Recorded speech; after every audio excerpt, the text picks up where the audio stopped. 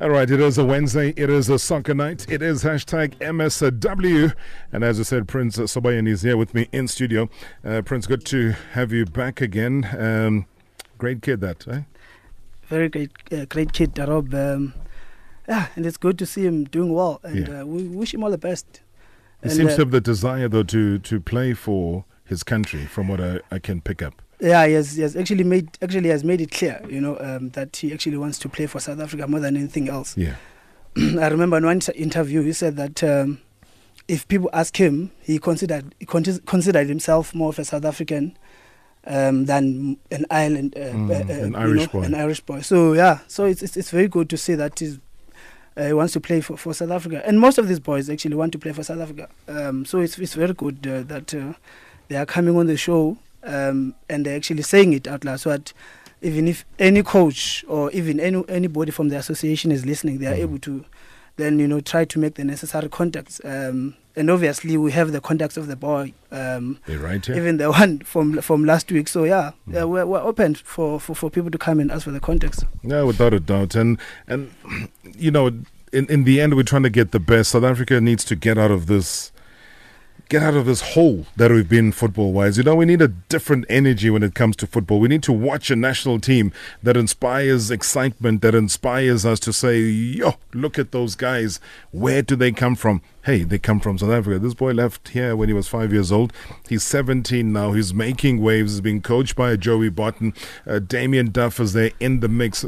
I mean, these are big names. You're not talking about Mickey Mouse human beings here. Exactly. And it's big names, and it's big. It's a big academy. It's a big team. So it's an all-round big system, Darob. So I really hope that it works out for the better. I mean, we have so many of the players who are going through the similar systems in different teams all around Europe. So we hope that this actually, in my belief, that in South Africa, especially with the under 20 boys that we have, both locally and abroad, a golden generation is looming.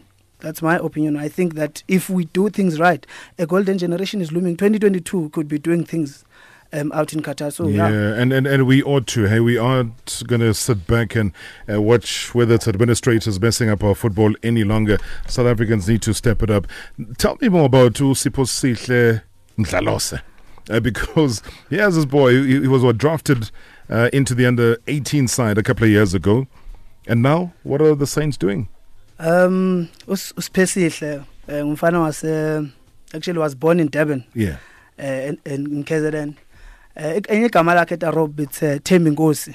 So Usiphesihle Thembi Nkosi Mdlalose was born in Durban, but moved to England at the age of 4. And then from there, at the age of 4, he then joined the local club, which is actually the local club, which is like a youth academy. Specifically, it's a youth academy that focuses on youth from under 7 going up. So he joined the local youth academy. It's Mion Milton. It's a very big academy. It's in Portsmouth, out in England. And he played there for the youth structure since under 7 until under 10. Under 10, that's why he was spotted by Southampton Academy. And joined Southampton Academy at the age of 11. And he's been there since, from under 11 right through the system to under 23, which is essentially the B team of the first team of Southampton, which plays in the Premier League, which that is quite huge in terms of him being able to stay there, because Southampton does not take or groom any player that doesn't have potential. I mean, the likes of Walcott, Oxlade-Chamberlain, Lalana, Wanyama, Nathan Dyer, and Gareth Bale himself. Actually, I think is their biggest product at Southampton. So all those players were groomed there. So it's one of, in my opinion, it's in the top 5 academies in the world. So I think he's done pretty well for himself, for having went through the system there and having stayed until the under 23s, which is where he currently plays at the moment. Was actually started playing for the under 23s at the beginning of this season. Was playing in the 18s before, and then was promoted. Was playing partly in the 18s, but it's only the first season now where he's fully there with the 23s. So it's actually good for him. And I just love that fact, though, because when you talk about Southampton, I'm immediately drawn back into a former colleague of mine, Terry Payne.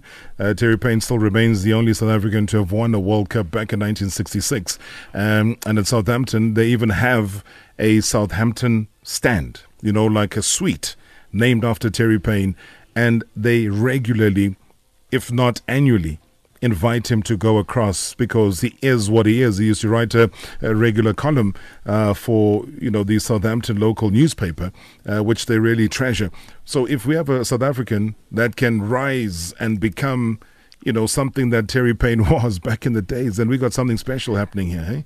Very, very special, Tarob. I think in all of Europe, not only in Southampton, I think if you do well, yes. As South Africans would know, even, Zuma out in Denmark when he scored that historic goal, if you remember that bicycle kick. Yeah. They honored him. Lucas Radebe is his own suite in Leeds United. So it would be good to have more South Africans actually, doing well out there, So we wish that Uspe Sihle will be one of those that will actually rise and actually represent us well and fly the flag. How close do you think he is to breaking into the first team? Darob, in all honesty, I think perhaps not this season. Yeah. Because it's just been integrated into the 23s. And on top of that, he's had his challenges. He's not been a regular starter, to be all honest, with the 23s.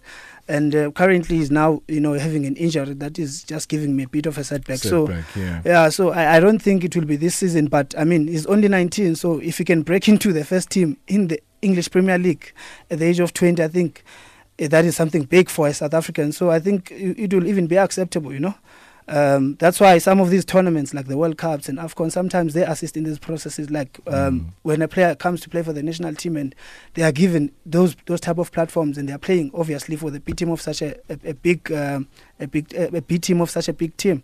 So I think he should break into the first team, I think, at least in the next 18 years. In the next 18 months. 18 months, yeah. 18 All right, Dumizulu Mkwanyana says on Twitter, I'm listening to you, Prince Sobayeni. You sound so profound and know what you're talking about. Good research there, mate. Sbulele Gambula says, I'm listening to you, Prince. Well, his passion for football is refreshing, and I know that man very well. What a gentleman he is. You promise us more, though, in the new year, because we thought let's bring you in for the final Wednesday soccer night show before we take a break on Friday until the 7th of January 2019. Thanks, Darob. I think, I'm very grateful for the opportunity.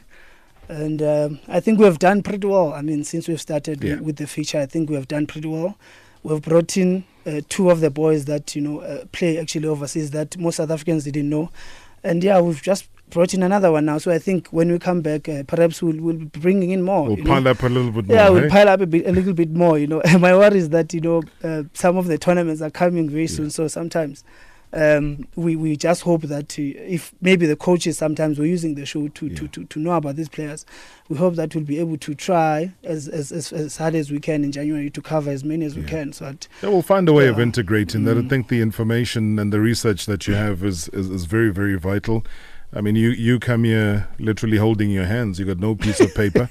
All of this information is embedded in your head, and that's the credibility that you bring. Otherwise, we would find it very difficult putting you on an MSW if that wasn't the case. But then I want to personally thank you. I know the last time I was in Durban when I spoke to you. It's a great job, and I think the reaction we get from the followers of the show, the people on social media and individually, I know that hopefully your meeting with the South African Football Association happens soon, because we want the coaches to go there, bring the boys in, have a look at them, give everybody a fair chance. We're not saying that they need to jump ahead of anybody else. We're just saying they're there. They're playing at the highest level. Let's see what they're all about to improve us as South Africa. Yeah, I think... that is very important, Rob, because at the end of the day, we are not the coaches. Yeah. I think, like I said at the beginning, that I'm just a passionate South African, a patriotic South African who wants the best for the country. We're not saying that because people play overseas, automatically they must be drafted into the national teams. But we're saying there's equally South African as any other South African that plays locally. So they must be given a chance. So if they play at that level, it's only fair that they are given a chance. And we haven't even touched on the players that have done so well from the KZN Academy that have been going to Portugal, and there's a whole mountain of them. So that's why I'm saying that our homework is exciting for next season. We'll dive straight into it, and unapologetically we will talk about those things. Prince, we're flat out of time, Baba.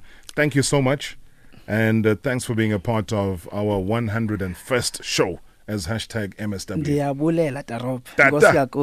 Keep up the good work, Bob. Sure. All right, we appreciate it. Do follow him on social media. He is there. He is a wealth of knowledge, a very, very enthusiastic football follower at Prince Sobayeni. All one word. Have fun. We'll be back with you tomorrow. Being a Thursday, anything can happen, just like the news.